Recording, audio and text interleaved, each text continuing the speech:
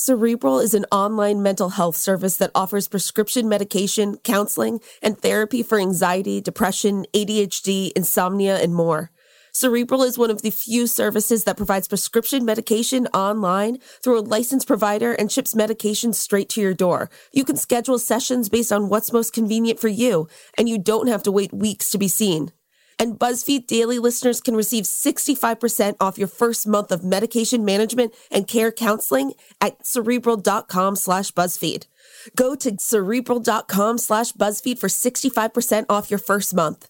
Join Cerebral today on their mission to make quality mental health care accessible and affordable for all. Peacock streaming new movies every week at PeacockTV.com. We'll have The Twilight Saga. I never felt more alive. Selma. We must march. Plus Bad Boys 1 and 2 and Shrek 1 and 2. So good to be home. Tons of blockbuster hits you can't not watch. Sign up at PeacockTV.com. Look through your children's eyes, and you will discover the true magic of a forest. Find a forest near you and start exploring at discovertheforest.org. Brought to you by the United States Forest Service and the Ad Council. Andrew Cuomo announced his resignation as governor of New York. Beyoncé opened up about how she traded her teen years for a successful music career. And is the Suicide Squad the end of the superhero movie? BuzzFeed's Allie Hayes joins us to break it all down. It's August 10th, 2021.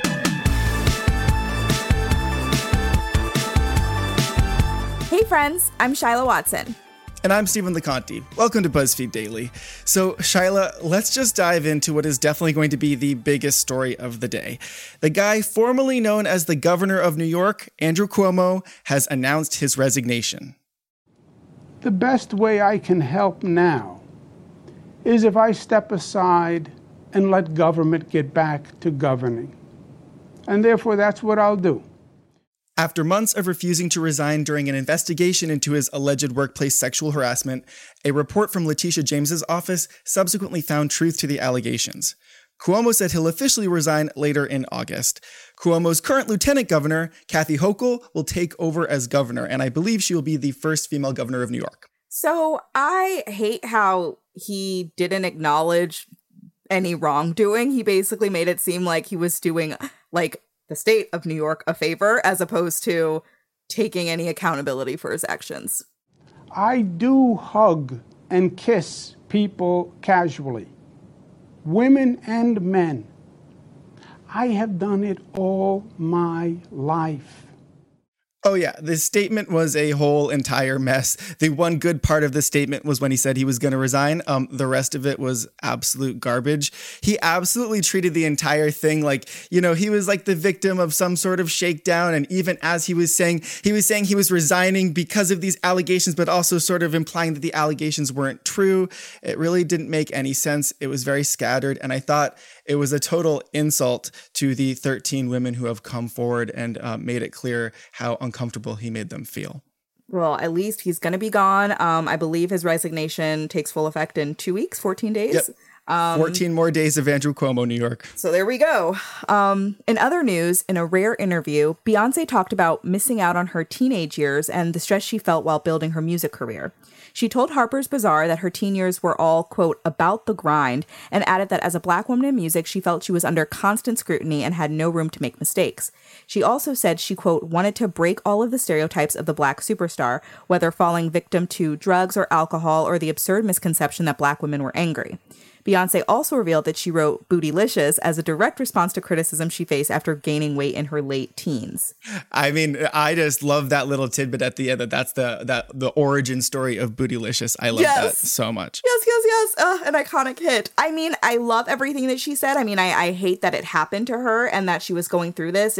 I think today we're like, Beyonce, a goddess, a queen, we're so lucky to have her, but thinking about everything that she sacrificed to become who she is, and now she's finally opening up about it. And I'm sorry that she did have to make those sacrifices and that she had this stereotype that she also had to fight when she was so young. I couldn't do it.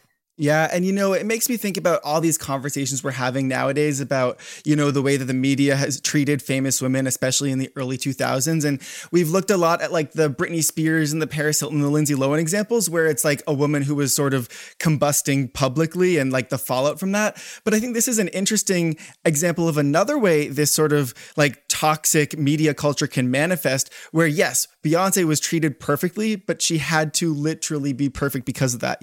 They were never going to show her grace if she misstepped at all. Right, exactly. All right, so coming up after the break, does Suicide Squad's box office performance signal rough times ahead for the superhero genre? BuzzFeed's Ali Hayes joins us to tell us more.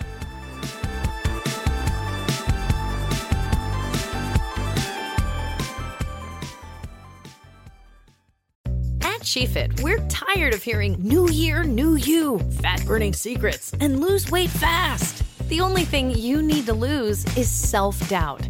The body you're in deserves respect, love, and support. Support you're not getting from your current sports bra. It's time to experience the only sports bra that actually does its job and outperforms the most popular brands on the market. It's time to feel real support from SheFit. Save $10 today at shefit.com/2022. Hey, Lethal listeners. Tig here. Last season on Lethal Lit, you might remember I came to Hollow Falls on a mission, clearing my Aunt Beth's name and making sure justice was finally served. But I hadn't counted on a rash of new murderers tearing apart the town. My mission put myself and my friends in danger, though it wasn't all bad. I'm gonna be real with you, Tig. I like you. But now, all signs point to a new serial killer in Hollow Falls. If this game is just starting, you better believe I'm gonna win. I'm Tig Torres, and this is Lethal Lit. Catch up on Season 1 of the hit murder mystery podcast Lethal Lit, a Tig Torres mystery, out now. And then tune in for all new thrills in Season 2, dropping weekly starting February 9th. Subscribe now to never miss an episode. Listen to Lethal Lit on the iHeartRadio app, Apple Podcasts, or wherever you get your podcasts.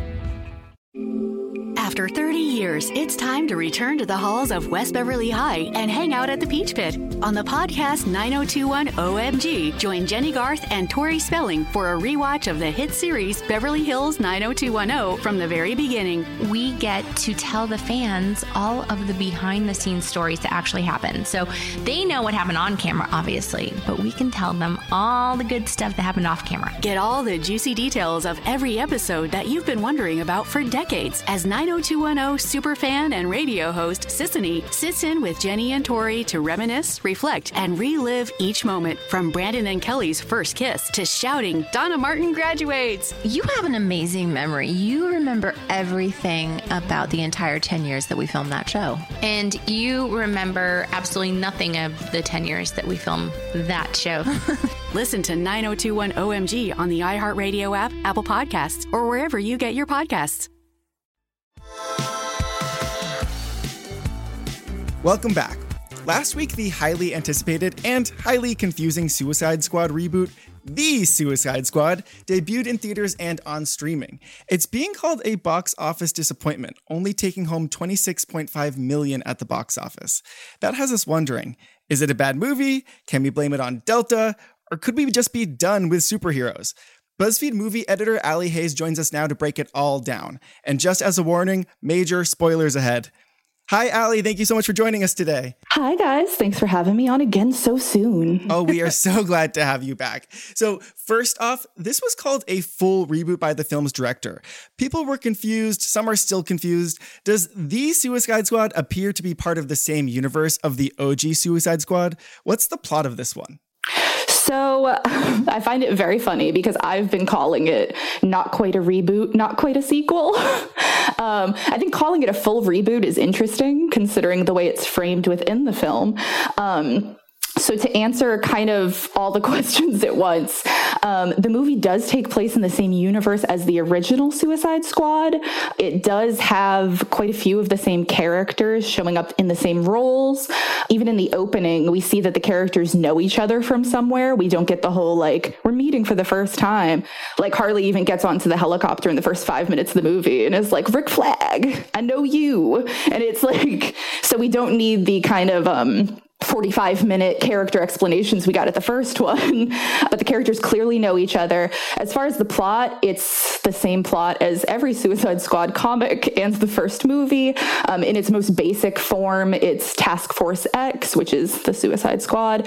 It's a group of weird, random villains from the DC universe who are only getting more weird and more random as time goes on, who are collected by Amanda Waller, who is just badass in human form, who runs this squad to do very, very top secret government operations that they can't send the U.S. Army to do.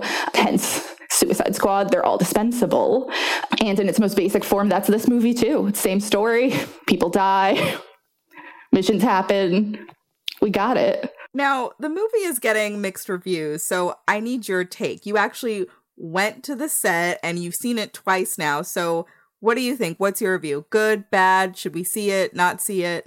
So anytime I give a movie review, I feel the need to preface it by saying that I've been often told that my taste in movies is how you say bad. That's not true, Allie. You have amazing taste in movies. The BuzzFeed commenters would beg to differ, Stephen. But I greatly enjoyed this movie. I knew I was going to like it from the second I started seeing things behind the scenes. I tell everybody the same story that I can actually tell people now, where the second that I saw the design for Harley's outfit, I got emotional and I turned to the person next to me and I was like, they gave her flat shoes. Oh. She's running around in flat shoes. Oh my God. Huge, honestly. Yes, it's huge for women. It's huge for women everywhere, truly. So I personally really enjoyed the movie. I went into it knowing what I was getting, which is a very weird, very silly DC Comics movie. And I greatly enjoyed it personally. And specifically, I know everyone has been excited and intrigued about Pete Davidson's involvement in this. What did you think of his performance? Did he deliver? So this is where I'm going to reiterate Stephen's earlier warning of spoilers. Spoilers. Pete Davidson in this movie is what I like to call a reverse Psycho, or I guess most recently a reverse Scream. Man dies in the first 10 minutes of the movie. What? Really? Yeah. Man gets his face blown off in the first 10 minutes of the movie. I think he has maybe 3 lines, maybe 4 if I'm being generous. Does he come back in any way later on? No, he's been on screen longer in an SNL sketch. So absolutely not. Gets his face blown off at the beginning, which is really, it sets the tone of the movie. It's the Suicide Squad. A lot of characters die. Literally before the opening credits roll, we lose 30% of the people on the poster. Wow. It's gutsy. It's fun. The first 20 minutes are probably my favorite. Okay, so basically, if you're a huge fan of Pete Davidson, maybe temper your expectations. I was going to say, all of those fangirls and boys going in being like, I stan, you're going to be sad. Yeah, or just go for the first 10 minutes. Yeah, or it's fantastic. There's also Margot Robbie's very popular return as Harley Quinn and the addition of John Cena. What performances stood out to you as the best? So Margot Robbie is always great. She's always fantastic. And I would go as far to say this might be her best Harley Quinn performance. I loved her in it. She was utilized just enough. John Cena has no business being as hilarious as he is in this movie. I might as well out myself on the podcast. You guys already know I'm a WWE stan. So I know his mic skills. So I know he's good on the mic, but he really blew me away with how funny he is and also how grounded he is in this. He has a few dramatic moments and I believed them. They're really, really good. Yeah. And then of course, as far as standouts go, this isn't my soundbite. I can't take credit for it, but I think it's Daniela Melchior. Daniela Melchior. She's truly the heart of the film. She plays Ratcatcher 2. She's so sweet. She's so cute in it. The whole movie, you're wondering how that character got herself in this situation with these horrible people. But I would watch a standalone film for her in a heartbeat. She's truly probably going to be the breakout star from this. And then, of course, Idris Elba, sexiest man alive of all time, every day. People magazine can change it, but it never changes in my heart. Wait, speaking of sexy, I haven't seen this movie, but I have seen I love that I already know where you're going. I have a one-track mind. So I haven't seen this movie, but I have seen a screen grab of John Cena. You sure have, and I believe it was in my post that you saw my screen grab. What? Should I see this movie for that reason? Will I was going to say, there is in fact, for the uninitiated among us, there is in fact a scene in which John Cena is in nothing but his underwear. And if you go to the movie for nothing else, he's also standing right next to Idris Elba. So that scene is really just for the people. It's doing it for the people. Okay, so now I might have to see it. But I mean, a lot of people have seen it, but it's still a box office letdown. So why do you think that is? Do you think this is like related to the streaming or like COVID or just the movie? Like, why is it not performing as well as people hoped? I definitely think that the most straightforward explanation for it would be a mixture of COVID fears as well as streaming. However, I think that an unexamined portion of this might be the confusion that we talked about with the first question around what exactly this movie is. Because you have people who saw the first iteration of it who weren't huge fans of it thinking, why would I go see a sequel to this? And then people who didn't see it but heard that the first one was bad being like, why would I go see a reboot of this? Which is really disappointing for me as a comic book movie fan because I found it great. I think all comic book movies offer something different, and this definitely offered something different. Now, some critics, some, not all, have gone so far as to say that this movie's box office performance could signal that the superhero genre is becoming too tired or too formulaic. Do you agree with that? I do not personally, just because I do think this is definitely a conversation that we've been having since the early 2000s with Spider-Man.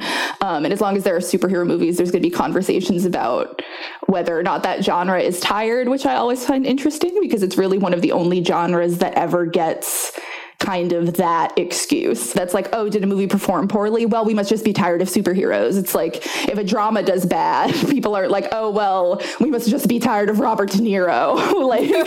So personally, I think that it's not fatigue so much as confusion with this movie in particular. So do you think that this could sort of foreshadow how other superhero movies like Shang-Chi and Spider-Man, The Eternals, and Venom will perform this year?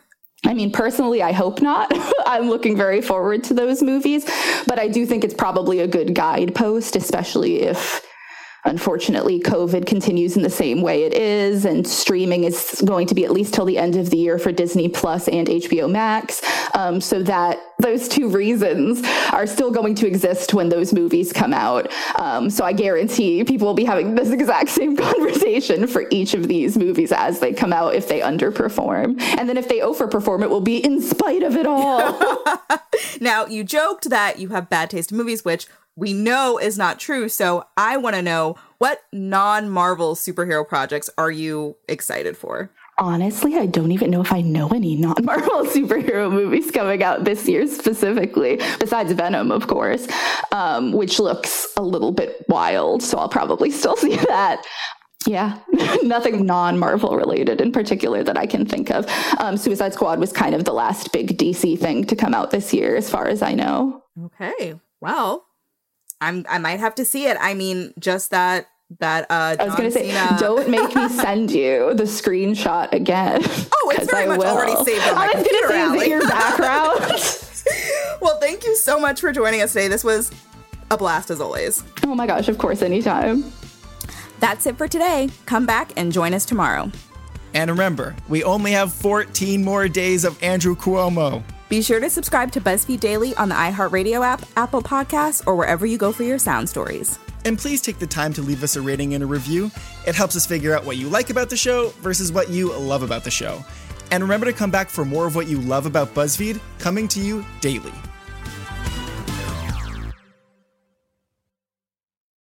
Peacock streaming the world's biggest sporting events, exclusive originals, and the latest movies.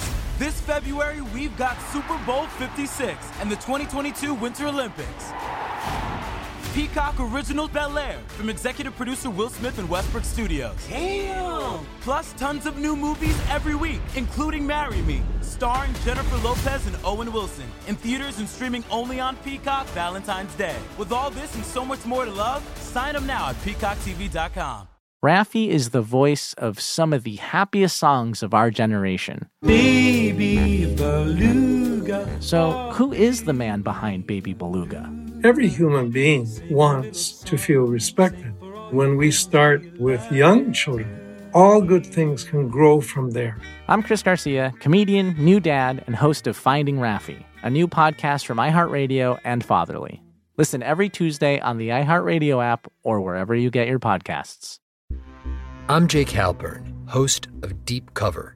Our new season is about a lawyer who helped the mob run Chicago. He bribed judges and even helped a hitman walk free, until one day when he started talking with the FBI and promised that he could take the mob down. I've spent the past year trying to figure out why he flipped and what he was really after. Listen to Deep Cover on the iHeartRadio app, Apple Podcasts, or wherever you get your podcasts.